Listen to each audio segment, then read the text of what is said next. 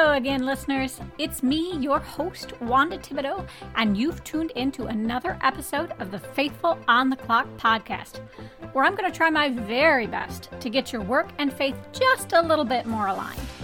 Today's show, I have a feeling, is going to help a lot of you out there because we're talking about what to do when you feel blue at work.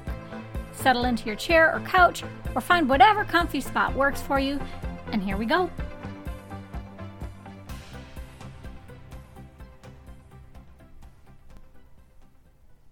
All right, listeners. So the first thing I want to say right out of the gate is I completely understand that some of you listening out there might not be entirely comfortable talking about things like depression and anxiety because the stigma on mental health is still there. But we know that 17.3 million adults say they've experienced a major depressive episode in the last year, just in the United States alone. And that globally, depression and anxiety have an economic cost somewhere in the neighborhood of $1 trillion a year. It's actually a leading disability because of the way it influences you physically and in how you think. So you're definitely not alone, and it's super important that we deal with these issues, not just for our individual well-being, but for the well-being of everybody, the broader economy. And all that being said, I want to reassure you, especially now with the pandemic and all that, there's a lot more acknowledgement of these kinds of issues, not just in business, but in general. And I just want to be very clear that you deserve to be happy in your job, okay? And I know from personal experience that when you don't have that, it really does kind of erode your quality of life. I mean, I'll be honest, when I've been my unhappiest with work, I've thrown things. I've had to just, go take a minute in my car. So I just want to take a minute and start this episode just to kind of let you take a deep breath about that, to really just let you know that I see you, that I do know what this is like, and to just encourage you that things can be better than they might be right now. And absolutely, Jesus knows what it is like to be sad too. Everything he did in his work, he brought hope to so many people, right? But he had people on his case all the time, constantly giving him a hard time too. And Hebrews 4 verse 15 emphasizes that we do not have a high priest who is unable to empathize with our weaknesses, but we have one who has been tempted in every way, just as we are, yet he did not sin. You want to go even simpler? I'll throw out John 11 verse 35. That's clear too. It just says Jesus wept. So when you're not feeling happy, just know he knows what tough work is and that he's going to stay with you through your tough work too. But how do you go about feeling better when those blahs hit? Now, unfortunately, there's no magic pill about this that's going to work for everybody. We've all got different backgrounds and physiologies and work situations. So the best I can do here is just paint some really broad strokes of what might help. And you guys probably have people all the time telling you, do self-care, get sleep, exercise, eat right. See if there's not some underlying health issue. And of course, prayer, bringing your struggles to God, that's essential. 1 Peter 5 verse 7 says, cast all your anxiety on God because he cares for you. Sometimes we just need to vent and get it out to get through it. That's what he's there for. I'll remind you really quickly, too, of Ecclesiastes 2, verse 24, which says, a person can do nothing better than to eat and drink and find satisfaction in their own toil. This, too, I see, is from the hand of God. And that verse, it reminds us that our labor, our work, it's a merciful gift. God gives it to us to be happy in, to help us have a sense of influence and pride as we wait to be reunited with him. At least that is my view. If you remember that you are in service to God, not just in service to your company, it really can change your perspective, and you might find a lot of that weight off your shoulders. But if you're going through all this advice and you're still just stuck in this feeling of being down, I just want to ask you, is work even the issue? I know that might sound like a funny question, but the fact of it is, especially now with the way home and work boundaries are getting totally obliterated, we do not just leave issues at the door. You're having trouble with kids, maybe you're worried about your mortgage. Those things, they come with you. And sometimes what happens is all that stuff piles up. And then we get to work, we go to do our job, and it's like the straw that broke the camel's back. We just can't take it anymore, and we shift all the blame onto the last thing we remember or that happened to us. So just clear that up first, because it might help for you to talk to your friends or your family or whoever about what's going on there. Now, if the issue isn't from anything at home or outside the office, I really kind of separate this into blahs from the people and blahs from the stuff. And what I mean by that is, blahs from the people, that's Sally, who keeps harassing you every 5 minutes. It's that person who rubs it in when you get passed over, or the boss who doesn't respect the requests you're putting in. And even though I know it's hard, I think it's good to practice setting good boundaries, and just being upfront in a kind way about how you feel when they treat you bad. And maybe you even need to go to HR and have somebody mediate. Maybe you ask to get reassigned to a different supervisor, that kind of thing. But don't just sit back and let mistreatment continue, because you're worth more than that, okay? Now, blahs from the stuff, that's more where you're down just because of more logistical stuff. Maybe people treat you really well, but the tasks are just, they're about as challenging as mud. Or maybe you're just running into a lot of red tape somewhere, and that's stressing you out. And this is where a lot of the time we get into problems with organizational structure too, because things like silos or not knowing who to go to for a specific issue, that can create issues like isolation and feeling unsupported. For these kinds of issues, and I'm just going to assume that you can't just walk in the door and have a different structure to your organization tomorrow, okay? I'm going to assume you have to have a way to cope in a more here and now kind of way.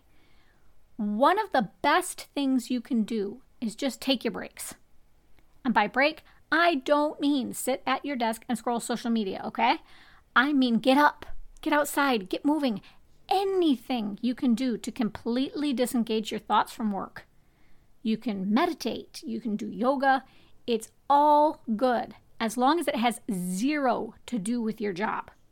Really log out and at the end of the day and make sure you take the vacation time you've got too. That's important. Now this next little trick, I don't even remember where I picked it up, but I love it. And it's basically where instead of a to-do list, you make a got it done list. And this list, you just put the stuff you achieved on it through the day, and then at the end of the day, you just review it to kind of say, hey, wow, look at all the stuff that went well. And I know for me, I can look at my to-do list and think, well, potatoes and fudge, I didn't even get halfway through it. But that got it done list, it forces you to see how much you really are doing. Little things like filing a folder, answering an email, it all counts, okay? And when you add it all up, I think you'll see that you are not idle or wasting your time. You are not incompetent. You are doing a lot, amazingly well. So take a moment and acknowledge that and lift yourself up a little bit with it. From there, see what you can do about the roles you've got. Maybe ask for a little bit more flexibility in your hours. Maybe ask if you can get on board with specific projects that are interesting to you. And I know there might not be things you can drop here, but you might have heard of this thing called job crafting. And that's basically the idea that you take your own goals, your own interests, and you try to find creative ways to integrate those into your position. So you're not saying this is the way the job is. You're saying this is the way the job can be. And it's a great way to take some control and exercise a little autonomy. And that's important because I don't think anything drags you down worse than feeling like you don't have power or choice over anything. So see if you can talk to your boss or somebody about doing that. And the trick to this is you just really have to make a case for how shifting your position the way you want is going to benefit the business.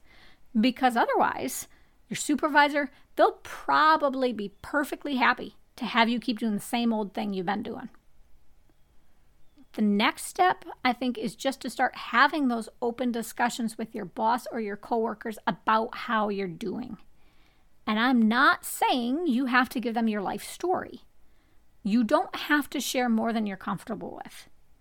But remember, please, people cannot help if they don't know.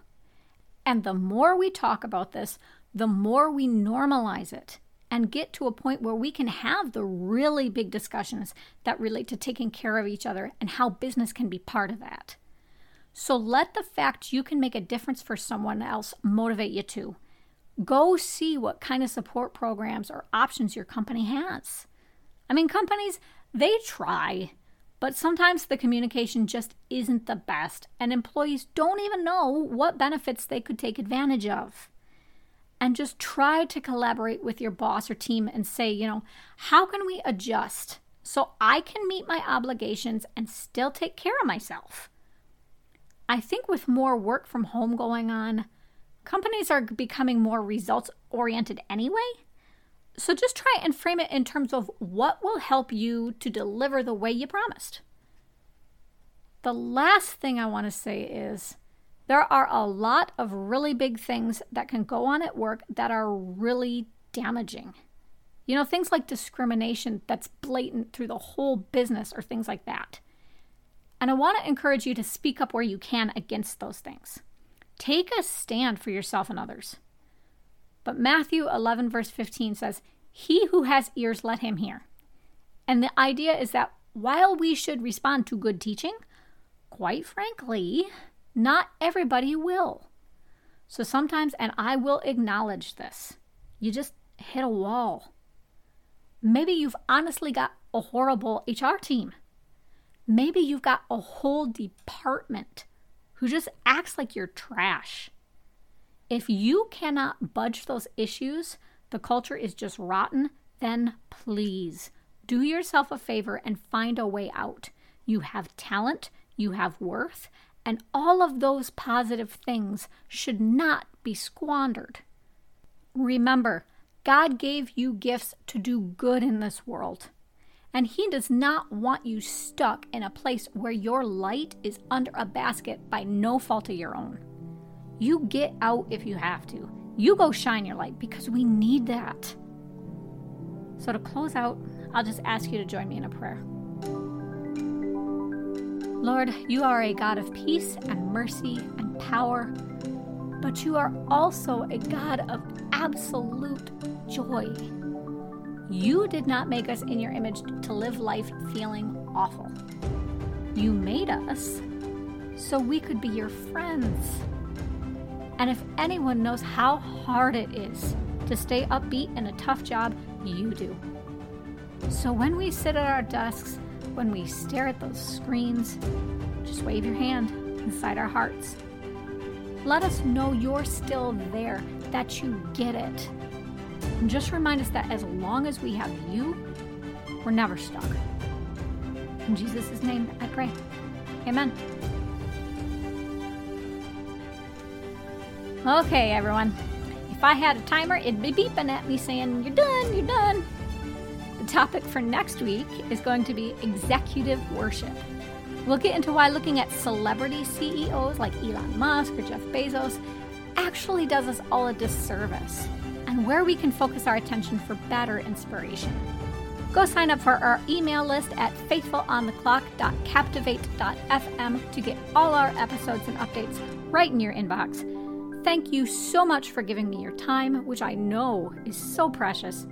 And until next time, be blessed.